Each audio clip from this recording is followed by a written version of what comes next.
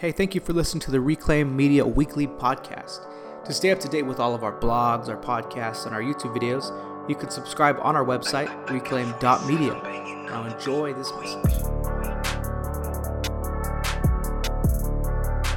When I think about the gifts that God has given us, the ultimate gift of salvation, the forgiveness of our sins, I often wonder, what can I give back to Him?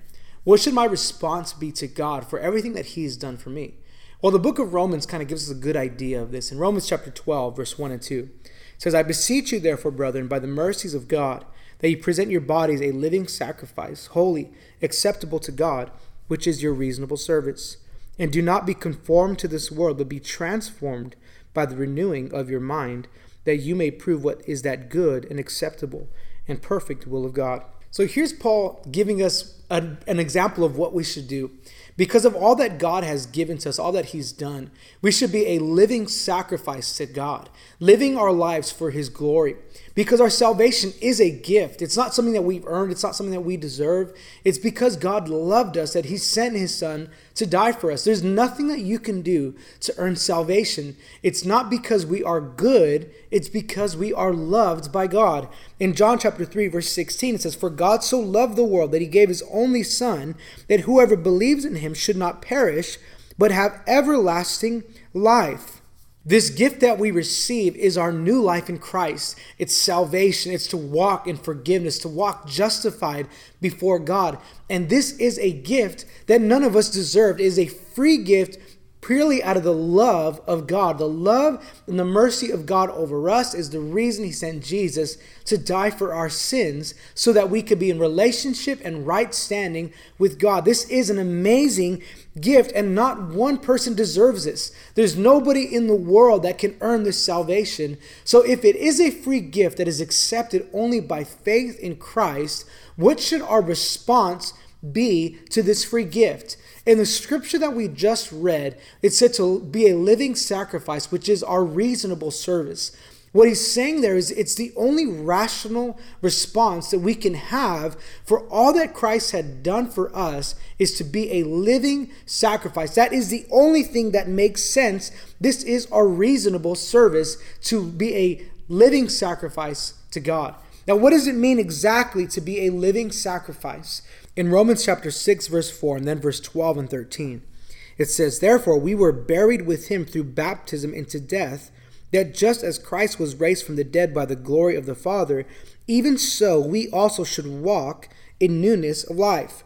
Therefore do not let sin reign in your mortal body, that you should obey it in its lust, and do not present your members as instruments of unrighteousness to sin, but present yourselves to God as being alive from the dead, and your members as instruments of righteousness to God. So a living sacrifice means to live out this new life that we have. It means to take advantage, not in a negative sense, but to use this gift that God has given us to walk in a new life, to walk as a forgiven person, to walk as someone who is new in Christ. This is what we've been called to. This is what we've been given. It's a free gift. And to be a living sacrifice is to live out this free gift.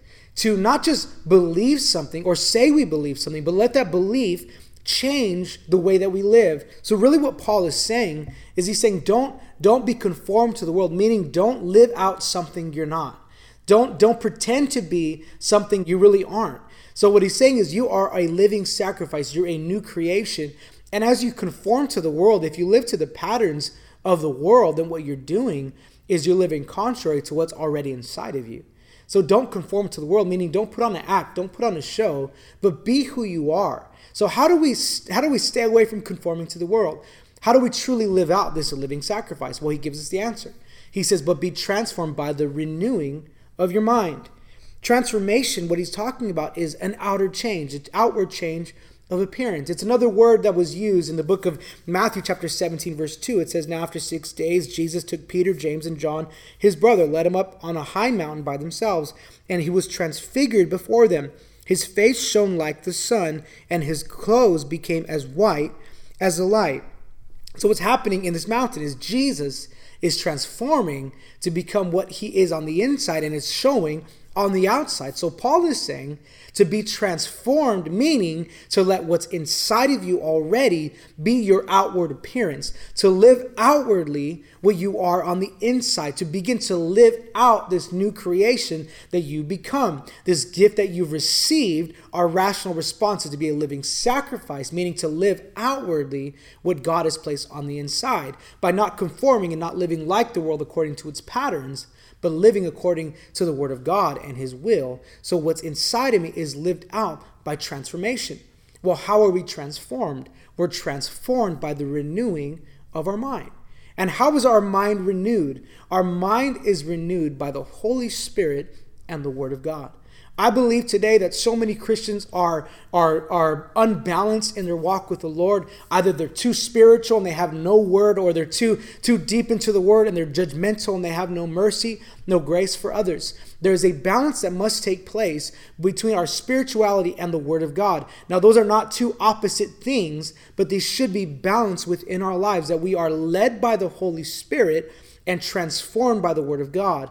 This transforming of our mind, the renewing of our mind, is by the word of God, by his Holy Spirit. And if we want to find balance in our lives, we need this renewing of our mind. We need to become Christians who understand the word of God again, who study the word of God, who know what we believe, because not only are we reading the scriptures, but we are being taught by the Holy Spirit.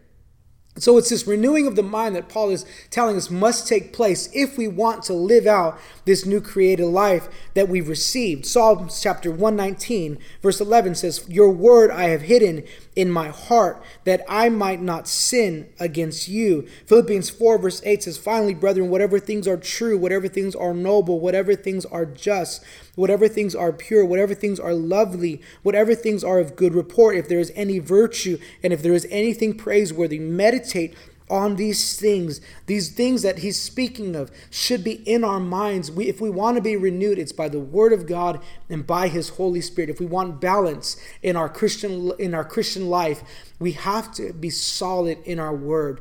I want a renewed mind. I don't want to just think whatever I want to think. See, sometimes what we do as Christians is we begin to interpret the word through our experience. But what we should be doing is interpreting our experience through the word of God. We have to have a solid foundation of what we believe, because what Paul is saying is what we believe should dictate how we live. And again, this is contrary to what the world says. And this is why Paul is saying don't conform to the ways of the world. Don't live out its patterns. Because what the world says is it doesn't matter what you believe as long as you're a good person. But what Scripture is saying is that your theology, your belief, your doctrines, if you really believe in them, should change the way that you live. So what I believe changes the way that I live. Not saying it doesn't matter what I believe. You can believe anything you want as long as you're a good person. That's not what we're saying. What I'm saying here is that your belief in Christ, if it's a true belief, should change the way that you live to where you begin to live out a new created life. The problem is most of us don't know what we believe because we don't have a solid foundation on the Word of God. And it's the Word of God by His Holy Spirit that renews our mind so that we can live out and live in the will of God, be an acceptable life to God, be a living sacrifice to the Lord. So He's given us this free gift of salvation that we accept by faith in Jesus Christ. And our only rational response, the best thing that we can do, is to be a living sacrifice to the Lord, meaning to live out the new created life that we have.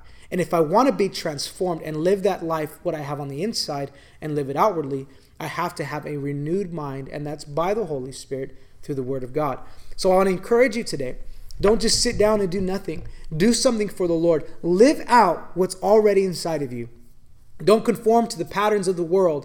Don't do what the world is doing just because it seems right. Don't live contrary to the new creation that God has made you. But live out this new gift, this new life that you have by your faith in Jesus, and watch as you change the world around you. Watch as you introduce people to the mercy and the grace and the love of Jesus because of your testimony, because you are a living sacrifice. Thanks for listening to the message. If you'd like to help us to continue to create content like this, you can sign up as a supporter on our website, reclaim.media/donate.